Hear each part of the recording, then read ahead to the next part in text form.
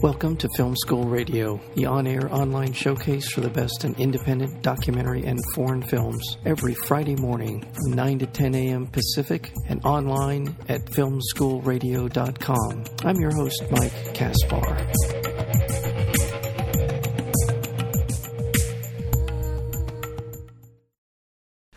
A boxing match in Brooklyn, life in post-war Bosnia and Herzegovina, daily routine of a Nigerian midwife, an intimate family moment at home. These scenes and others are woven into Camera Person, a tapestry of footage captured over a 25-year career by documentary cinematographer Kirsten Johnson through a series of episodic juxtaposition. Johnson explores the relationships between image makers and their subjects, and we are so honored to have with us one of the finest cinematographers working in documentary films, and that would be Kirsten Johnson. Kirsten, welcome to Film School. Good morning. Thanks for having me. Oh, thank you, and I really, truly am honored to have you. Your work speaks for itself, but you've worked with some of the best documentary filmmakers around, Kirby Dick, Laura Poitras, so many. I won't get too far into that list because we'll cover a lot of it during Michael Moore. I did have to mention that. That sounds good. But anyway, now, at what point did you decide that a film about your work from you as a director? I know you've worked in other projects as a director, but what was it about this? What was it? What is it? Time? Do you feel? What was it that prompted that? Well, no, actually, it came out of this sort of urgent need. You know, I had worked for 3 years on a project in Afghanistan, and had basically finished cutting this film in which a couple of young Afghan teenagers were portrayed, and the young woman in the film said, "I'm so sorry, but I feel too afraid to be in this film now." And we've been complicit all throughout the process, and in a lot of ways it was about the difficulty around being seen as an Afghan young woman. And so it really was a great shock to me, besides the fact that I was concerned for her and what was going to happen to her in her life. I felt, one, I had to respect her wishes and not continue to make the film, but I was really blindsided by it because I thought I understood the nature of our relationship and that there was permission involved. So it really got me thinking about the way the world has changed since the Internet has created a space for, international distribution of images that anyone films anywhere, and that we are all now camera people with smartphones in our pockets. And so it just got me thinking about things in the past and made me want to reach out to directors I've worked with and just look at the footage. So initially I wasn't even thinking about making anything. I just wanted to look and see what I had done in the past. Yeah, and I'm going to just compliment you, and I'll assume your team. We get these press kits all the time. I do, and you look through them, and they're interesting and informative, but you have one of the best ones I've ever seen in terms of.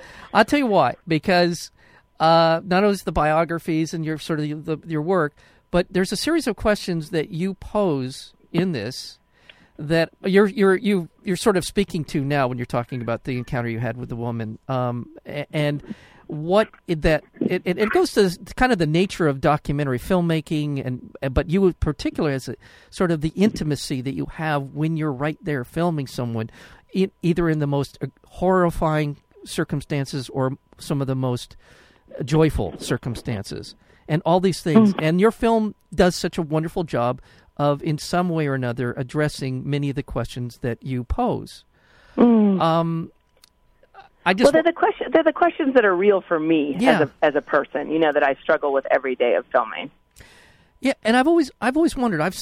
Over the history of watching, so many, harrowing documentaries about just the most horrible circumstances, and you see people who have the courage to step up and stand in front of a camera and say what the truth is. And I've passed through my mind, like, what are the consequences? I mean, you, as you say at one point, you do this and you walk away, you get on a plane, you go somewhere, you're out of danger. But these are real questions. These are real things that happen and I don't know if I have an answer. I don't know if you have an answer specific to what I'm saying, but it is remarkable. And I think we need to. I think we need to treasure. As much as we enjoy watching documentaries, we need to really.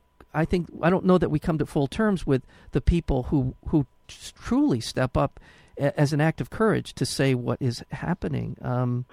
Well, I mean, I think for me, it's about amplifying our awareness of all the people who work to try to address some of the difficulties of this world. And I, I don't confine that in any way to the camera people. I share that with, the drivers of the cars in countries, who come along with crews, the translators, sort of every step of the way. There are people who are engaging in this, very, very particular thing that is filming. And it requires in many ways the sort of, I don't know, it's not all one thing ever. It's not all courage ever. Right. It's, and that complexity is what I'm really interested in. But I think one thing that happens in documentaries often is that you become so focused on the story that it is telling that you forget that there are other stories that are a part of the making of it, and even other stories embedded in its own self. And so it was just a way of expanding that and including the audience in it also. I really feel like, you asking me these questions, you pay attention to certain things. Any listener that's out there is listening at this moment in their lives full of a certain kind of feeling and thought, and then, all of us encounter each other. And maybe something happens in that encounter and maybe it doesn't. But that's what happens when we're filming. So I'm trying to share that experience with the world. Right. Yeah, well, tell me a little bit about your background. It's a very interesting backstory in terms of how you got into the world of filmmaking. Well, I think like all of our backstories, it's, where do you begin it? And certainly my childhood was a really remarkable one because it was full of love, and it was happening within a construct of a very religious setting in which, I was being told that all people were loved equally by God, but I was growing up in 1960s, 70s United States in a very diverse setting in which I saw a lot of dissonance around race and class that we all, continue to experience in this country and in this world in so many ways. And as a child, I just didn't get it. I was like, wait a minute, what people are telling me is true is not resonating with the difficulties that I see people facing. Mm-hmm. And so, looking back, I think I was a very earnest child, but in some ways a very intuitive child. And I sort of got that the things that were being said wasn't really what was quite happening. And, I sort of carried that questioning through into the world, and got really interested in college in the ideas of representation. And then when I saw some filmmaking coming out of West Africa by people like Ousmane Sembène and Djibril Diop Mambéty, it just sort of blew my mind. It represented such a different world than I had ever seen represented, and it was represented with such humor and intelligence and sort of incredible aesthetics that I wanted to know more about who those people were. So after college, I got on a plane and I went very naively to Dakar, Senegal, and ended up meeting all those people, and that's what encouraged me to go into filmmaking. Yeah, it is. It's a remarkable story. You again, I mean, sort of this sort of leap of faith that you took in doing these things. Is that something that you continue? Is that something? Is that an accurate way to put it? A leap of faith? Do you feel like that's something that's important? It's a generous way to describe it. I think that I did take a leap of faith that was, in some ways you can say it's the leap that one can take when one has certain privileges, when one has certain protections, when one has naivete, all those things too, But when you're out in the world with a certain kind of openness and lack of judgment, the world can often be very kind to you and return in kind the leaps of faith, and I think that has been a part of my trajectory as a camera person in many ways. I want to remind our listeners we're speaking with Kirsten Johnson, and she's the director of the new film Camera Person, the new documentary. And you are in town, and you are going to be, as I understand it, the film is at the Laemmle Royal, and opening today, Friday, September 23rd, and it looks like you're going to be there for a Q&A. I will, and I'll be there with the incredible Tabitha Jackson of the Sundance Documentary Fund, and she's a really extraordinary person and who's created this incredible initiative called The Art of Nonfiction, that Sundance is really starting to support films that talk about the way in which documentaries are constructed. Mm-hmm. So I'm really proud to be connected with that initiative because I think it's going to create for all of us more films that are deeply relevant to the world we're living in now. Mm-hmm. Now, the film has been described, Camera Person has been described as a collage of images. Now, is that, how would you describe this doc? I've always loved collage, and I've always loved sort of the absurdist collages of Mertz and John Heathfield, and collage has always been one of my favorite artistic mediums. But there's a way in which there was a deliberate construction and ordering to this set of images that I think is deeply cinematic. It's really an ode to how cinema functions, and the way in which the juxtaposition of images is what creates insight and emotion. So in some ways, I feel like it's just a movie. It's a movie made of a lot of footage that I've shot around the world, and many different kinds of emotion are generated by the footage. And yet, on top of that, there's insights that build in relation to what the viewer starts to understand that I have experienced over time. So, by looking at others, a self-portrait emerges. Mm-hmm. Well, and I would say, to your point, watching the film, you are in a particular part of you're filming something, and we see a couple of minutes of that particular sequence. You leave it, we go to another sequence, but you return back. There's sort of a back and forth, and it feels linear. In the way right. that you unfold those particular stories as we return to them. Is that fair? Well, I'm really interested in time, honestly, because, when you're a camera person, you have to be intensely in the present. So much is demanded of you in the present that you often forget that there is any past or that there will be a future. And yet, part of filming is imagining that there will be the future of the film, and you're, sort of trying to create this set of cinematic vocabulary that the director and the editor will be able to construct a story out of. Mm-hmm. But, as the film sort of speaks to, in some ways, there will also be a future in which all of the people you have filmed will no longer exist, mm-hmm. when you will no longer exist. And, I think before cameras became so ubiquitous, it would often be a very tense thing to ask someone if you could film them, because it might be the only time in which they were represented. So people would be incredibly nervous and concerned that they wouldn't represent themselves the way they wanted to be, for the one and only representation that would exist. Mm-hmm. Because, I think 20 years ago, if you said to your parents you wanted to film them, I think, my parents both said, "What, you think I'm going to die soon?" and that's shifted. There's a more openness and looseness around being filmed and filming others. And I think there's also more of an awareness of what it might mean in the future. And that shift was interesting to me, too, in making this film. Yeah, and there's some beautiful sequences, and obviously there's a deeply personal segments of the film with your parents, in particular your mom, who was a victim of Alzheimer's. My mom died from that as well. So I wish there weren't so many people who shared this experience with me. I'm so sorry. It's like such a complicated experience to watch the shifting of a parent's identity.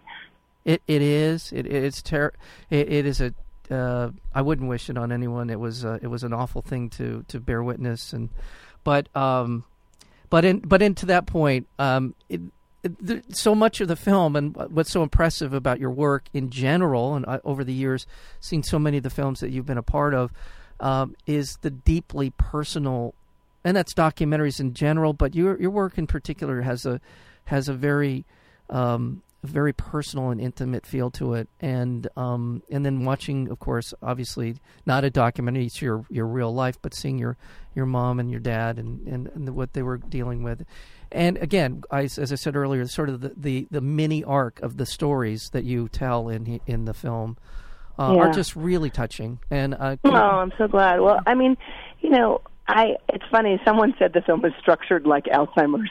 That sort of it's the most sort of the emotionally strong things that guide it. And in some ways, for me, when you talk about the work of my career and what I'm interested in when I film, I really think there's just this incredible opportunity in this moment of here you and I are talking. We've never met.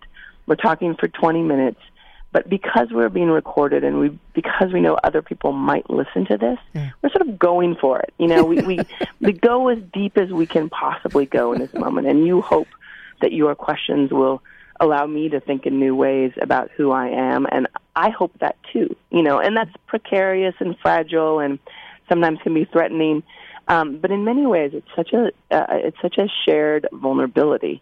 And I really value that in the film work, that people they are accepting to be filmed in the cases in which they are, right? Mm-hmm. And then they go for it. They open up, and that feels like an incredibly extraordinary opportunity. That is very much the essence of the question I asked earlier about your work and being there with someone and them talking to you. Thank you. That's a terrific way to look at it. I want to let our listeners know, again, we're speaking with Kirsten Johnson in just the last minute or so we have together, and I want to run through, and I'm going to do this. Oh boy, I can't talk right now. Injustice to the people I will leave off of this list is what I was trying to say.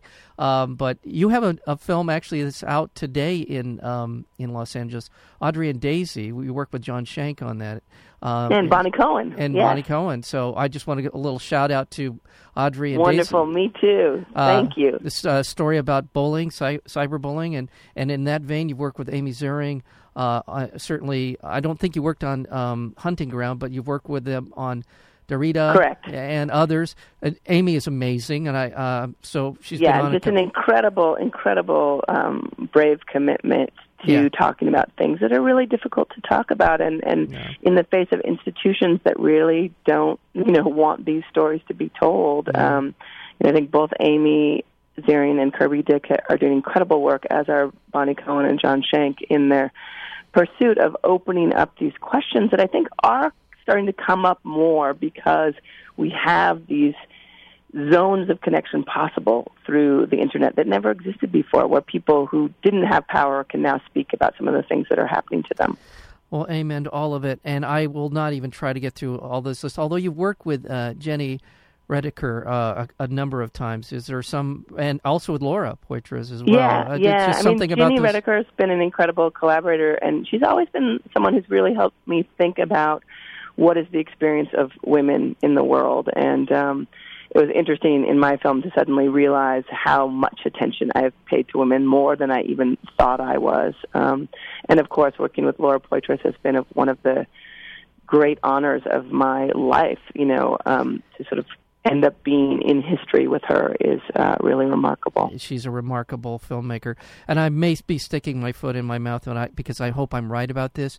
But give it a try. But in the Oath, I assume you're the shooter on that scene when you're down the street, down the sort of the long tracking shot. Yes. One of my favorite scenes in any documentary I can remember.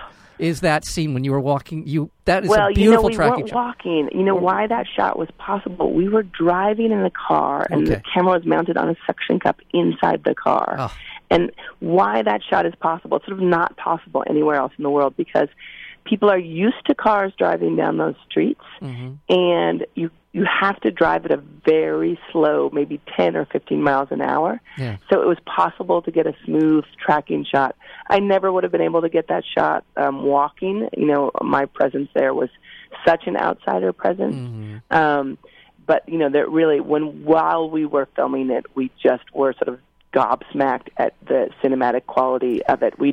Both Laura and I had never seen anything like it, and really felt that moment of the magic of cinema. So I'm so glad you love it too. Oh my God! If you told me that you had staged it was on a sound stage somewhere or some pre-planned thing, I would have believed it, because it is spectacular and it does so much to kind of give you a flavor for the life of the people in that film, in The Oath. So tremendous work. Thank you. I can't even tell you how much I've been looking forward to our conversation. Oh, what a joy. Thank you. Oh, you're welcome. Again, the film is The Camera Person. You're in town. You're here. You'll be at the Laemmle Royal tonight and tomorrow night. You mentioned with Tabitha Jackson. Yeah, Tabitha Jackson. Yeah, and please, everyone come out. I'm an open one, so I'd be happy to talk to anybody in person. Very good. And you can go to Camera Person Film. Is that right? That's right. CameraPersonFilm.com to find out more about screenings, about the film itself. Thank you, Kirsten, for being here on Film School. Thank you for your great generosity. Take care. Bye-bye. Bye.